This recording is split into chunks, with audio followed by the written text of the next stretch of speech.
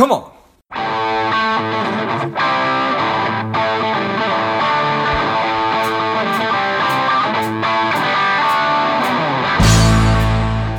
Welcome to Money Savage, a savage approach to personal finance. This is George Grumbacher, and the time is right. Welcome today's guest, the strong and powerful Marv Feldman. Marv, are you ready to do this? I am ready. Don't know about strong and powerful, but I am ready. Excellent. Let's do this. Marv is the president and CEO of Life Happens, a nonprofit organization whose mission is to inspire the public to take personal financial responsibility through the ownership of life insurance and related products. I'm excited to have you on. Marv, tell us a little bit about your personal life, some more about your work, and why it is you do what you do. Well, George, I've been in the business for 52 years. My dad started our insurance and financial planning organization way back in 1938, and we're now in our third generation in the family business. Some years ago, I decided that I wanted to give back to the industry more, and at that point, I was serving as a volunteer on the Life Happens board, and they asked me if I would be willing to take over as a CEO when the current individual retired. Thought it would only be for a very short period of time. Here it is. We're more than 11 years down the road since I took over that position. And I thoroughly enjoyed giving back to the industry and helping people understand the importance of life insurance and related products in their overall financial planning. So that's what I do, and that's what our organization does. Excellent. And I know that I've been familiar with Life Happens for as long as I've been in financial services, which is now, I suppose, 17 years. And so I can certainly vouch for the quality of the information on the site and how it's presented and just what a great, valuable resource that it is. So wanted to talk to you a little bit about the realities of life insurance here in the United States.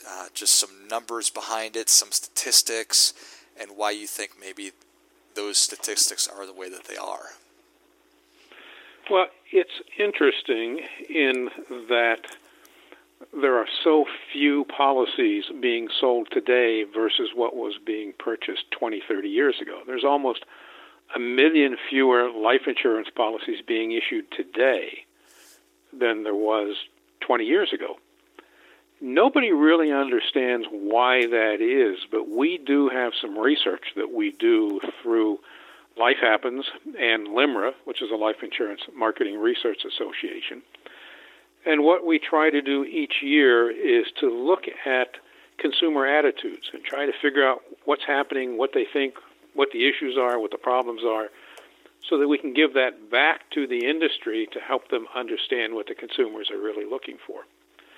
But we know that today there's about 100 million people who own absolutely zero life insurance. And of those that actually own life insurance, only a fraction of those people actually own individual insurance. So maybe 3 out of 10, 4 out of 10 own individual policies. The balance of the people have group insurance. They're really not protecting themselves and their families. If the average person has 3 times their income or less in life insurance, which is about where it is, you've really protected 3 years of income. And the question is, what are you going to do after you pay off the debts? And the family is now saying, all right, what can I do? How am I going to survive? How are we going to put the kids through school, etc.? And we know that most families, within about a 30-day period after someone passes away, they start to feel the strain of not having that regular income that they're accustomed to. So it's an educational process.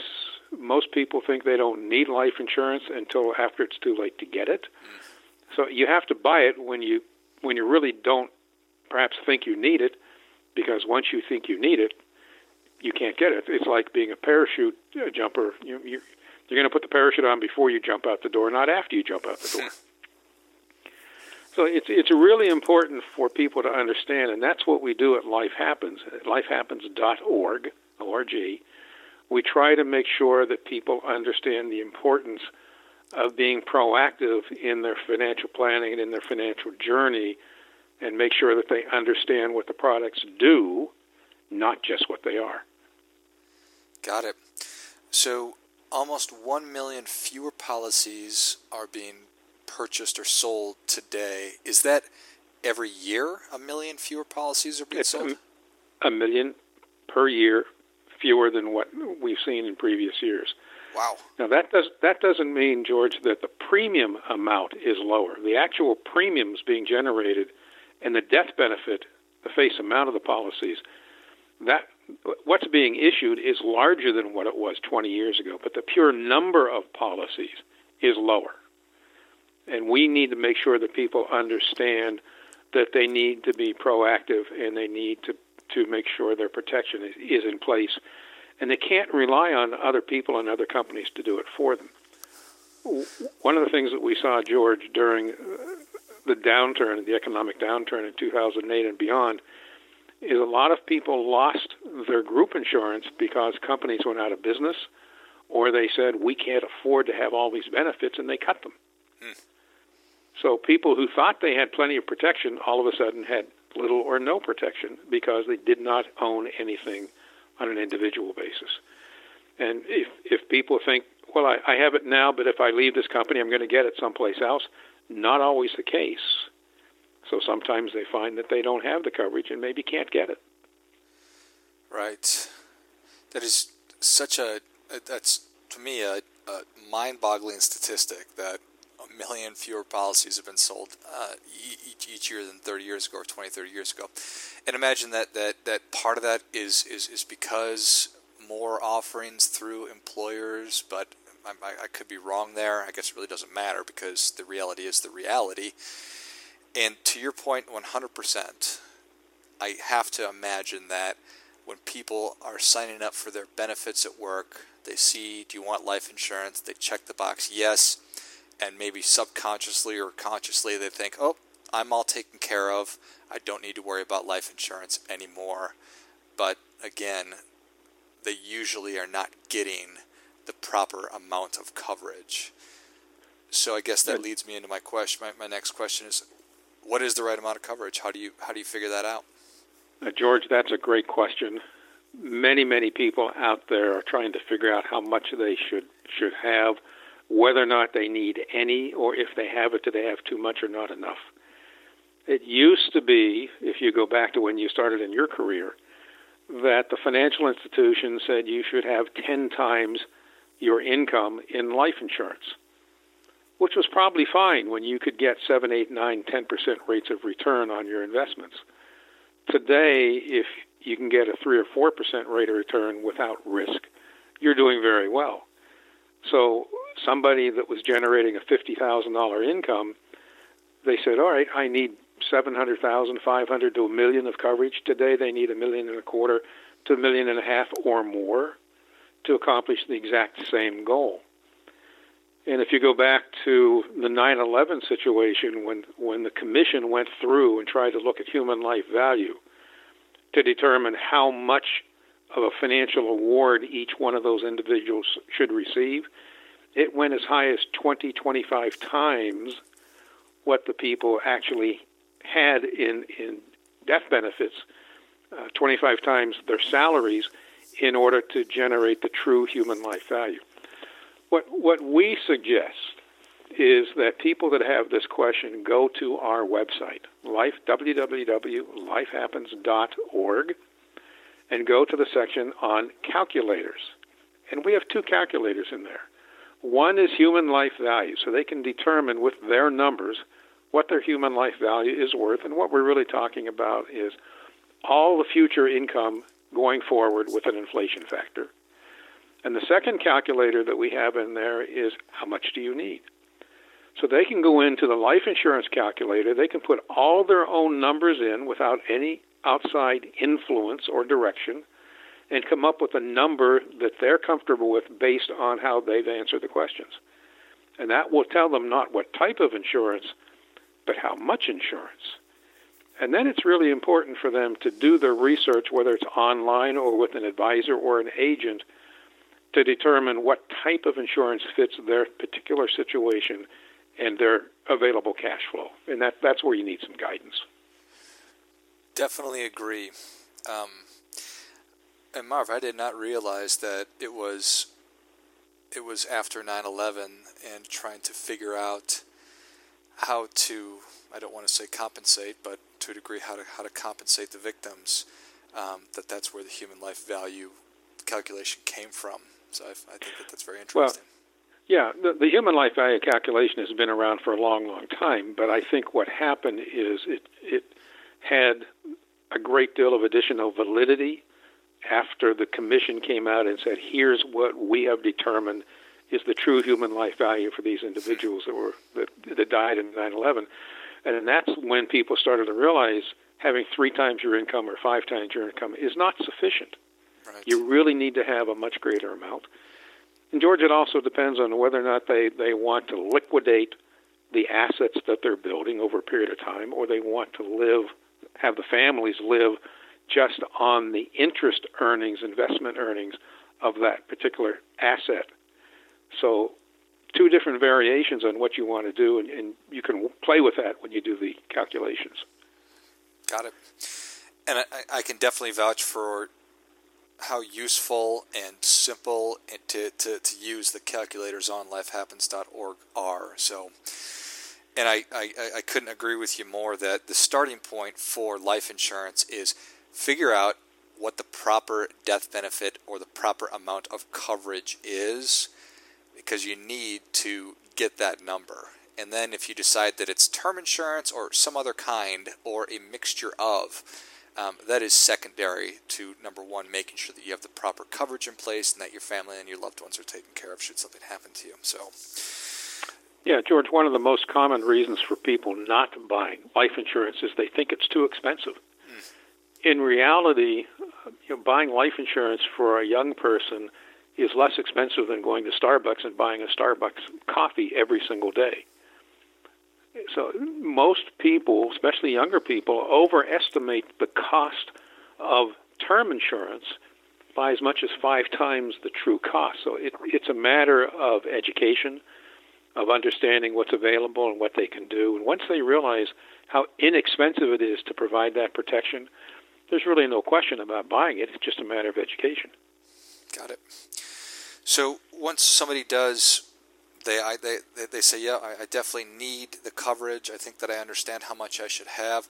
What is the process for actually getting life insurance? There are a number of ways that individuals can access and obtain the life insurance. What we always tell people is go to friends and family first to get recommendations of agents or advisors that the family is using that are trusted advisors, because they know that they're going to get good advice. Number 2 is to research online to determine those companies or perhaps those individuals that they'd like to reach out to, and then reach out to those companies or individuals to get more information.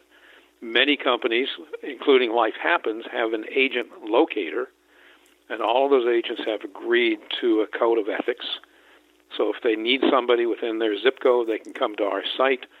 They can put in the zip code, and it will give you the names of people that are geographically close that an individual can contact. And also, just buying it online. Many companies now have the ability for individuals to buy directly online without interacting with a face-to-face individual. It's a very simple way to obtain coverage. It's easy to do, not always the best way, especially if you have some health issues or you have some work-related issues and you need somebody to walk you through that and tell you what your options are. But it's really a simple, easy way to do it. And in some cases with some companies, it takes a matter of days from the time you apply until you qualify for your policy. So it's a very expeditious way of accomplishing everything. Got it.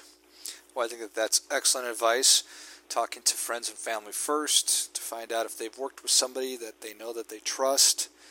Doing your research online. Certainly there's so many different resources and avenues for that, and maybe even buying online. So, like anything else, I think that you will find when you start typing in life insurance into Google, 1 million different results. So I would really recommend everybody who's listening to do their best to find an advisor via friends and family who can help you make heads and tails of that. But that's going to be up to everybody individually. So, correct. Yes. All right. So we figure out that that I'm interested in buying $1 million of life insurance. I'm a 40-year-old male. Is there an application process? Is there a medical test? How does that work? George, that's another interesting question because that has changed significantly over the last several years. In some situations, you still have to fill out paper applications. You still have to go get a medical exam, or they send a paramedical service to your residence or your office, and they will get all the medical information and submit all that to the company for processing. Some companies are now coming out with what they call electronic applications, and they're using algorithms in conjunction with pharmacy scripts and other information that they have access to, the Medical Information Bureau. And in some cases, they can look at that and determine that there are no medical histories they need to be concerned about. And within a matter of days, without the medical exam, they can issue the policy.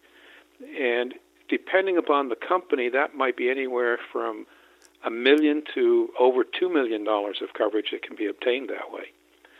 Now, if you're applying for coverage that way, and that's even with an agent, that can still be done all electronically, just be aware that if there's a question when they start obtaining the information, they reserve the right to come back and say, we need additional clarification. We'd like somebody to come do your height, your weight, your blood pressure, take a blood test. They reserve that right, but from what I'm hearing, more than 50% of the applications that are being submitted are being approved without going through the extra steps. And that will continue to grow and continue to become more efficient as time goes on, and I think we'll see fewer and fewer situations where somebody actually needs to go through a full medical workup. All the data that is available is a very, very interesting thing, and it sounds like that's potentially making the life insurance underwriting process a little bit more streamlined. But yeah, I can remember, just a side story from my father when I was a young kid coming home and saying there's got to be some way for the companies to price their policy so we don't have to go through all these medical exams. And, of course, back then there was no way to do it. Today, in fact, they can do it. And the cost of the policies is exactly the same price whether you have the medical exam or don't have the medical exam, unless you're looking at pure guaranteed issue, which is a different story altogether. So we're working in a world today where things are becoming much easier to obtain, much simpler to obtain. And I think while the insurance companies are like big old battleships, it takes them a long time to make that right turn and that left turn. They're getting that done, and over the next few years, we're going to see substantial changes. I appreciate that. And until we get there, and even when we do get there, what I oftentimes want to stress, what I always want to stress to people is that the underwriting process for anything, if you're applying for a home loan or if you're buying an insurance product, can sometimes be stressful. So simply be patient and trust in the process. So. And full disclosure. And full disclosure? Full disclosure. If you withhold medical information or financial information, or maybe you have a particular hobby that you don't want anybody to know that you're jumping out of airplanes or whatever it happens to be, you need to tell them that, because it will turn up when they check all the social media and all the other things. And if you haven't told them, it's going to impact the ability for that person to obtain the coverage. So full disclosure is extremely important. I appreciate that. So where can people learn more about your work? The site that I would ask people to check out is www.lifehappens.org.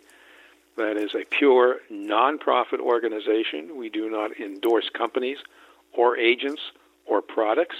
We don't recommend companies, agents, or products, and you can't buy anything from us. So we are strictly an educational and informational nonprofit, and we are an excellent source for people to use to get themselves up to speed to make the decisions they need to make. Well, Marv, Savage Nation is ready for your difference-making tip. What do you have for them? A difference-making tip is to do the research online, even if you don't think you need anything. Do the research online to see where you are in your family life, in your career life, in your business life. Look to see what all the various options are, and then once you've done the research online, start reaching out to the various sources that you've discovered, whether that's an agent, an advisor, or an online resource, and be proactive in making your decisions. One of the things that people have said for many years now is millennials don't buy any life insurance. And that's been relatively true, but now those millennials are starting to reach the age where they're buying homes, they're having kids, they're starting businesses, they're having all of the life-changing events that the rest of us have had many years ago. So they're now coming into the insurance markets and the financial markets, and they just need the education to make sure that they're making appropriate decisions. And that's what's important. Educate yourselves to make the decisions. That is great stuff. That definitely gets it. Come on. Come on. So thank you for that. Well, Savage Nation, if you enjoyed this as much as I did, show Marv your appreciation and share today's show with a friend who also appreciates good ideas. Go to lifehappens.org and check out all the great content that is available on the site. There's information about, obviously, life insurance, but there's information about disability insurance and long-term care insurance, and very useful tools for helping educate and understand those products as well. So, thank you again, Marv. You're quite welcome, George. And until next time, keep fighting the good fight, because we're all in this together. What's up, Savage Nation? Please support the show by subscribing, leave us a review, and definitely feel free to share us with somebody you think would like it. Come on.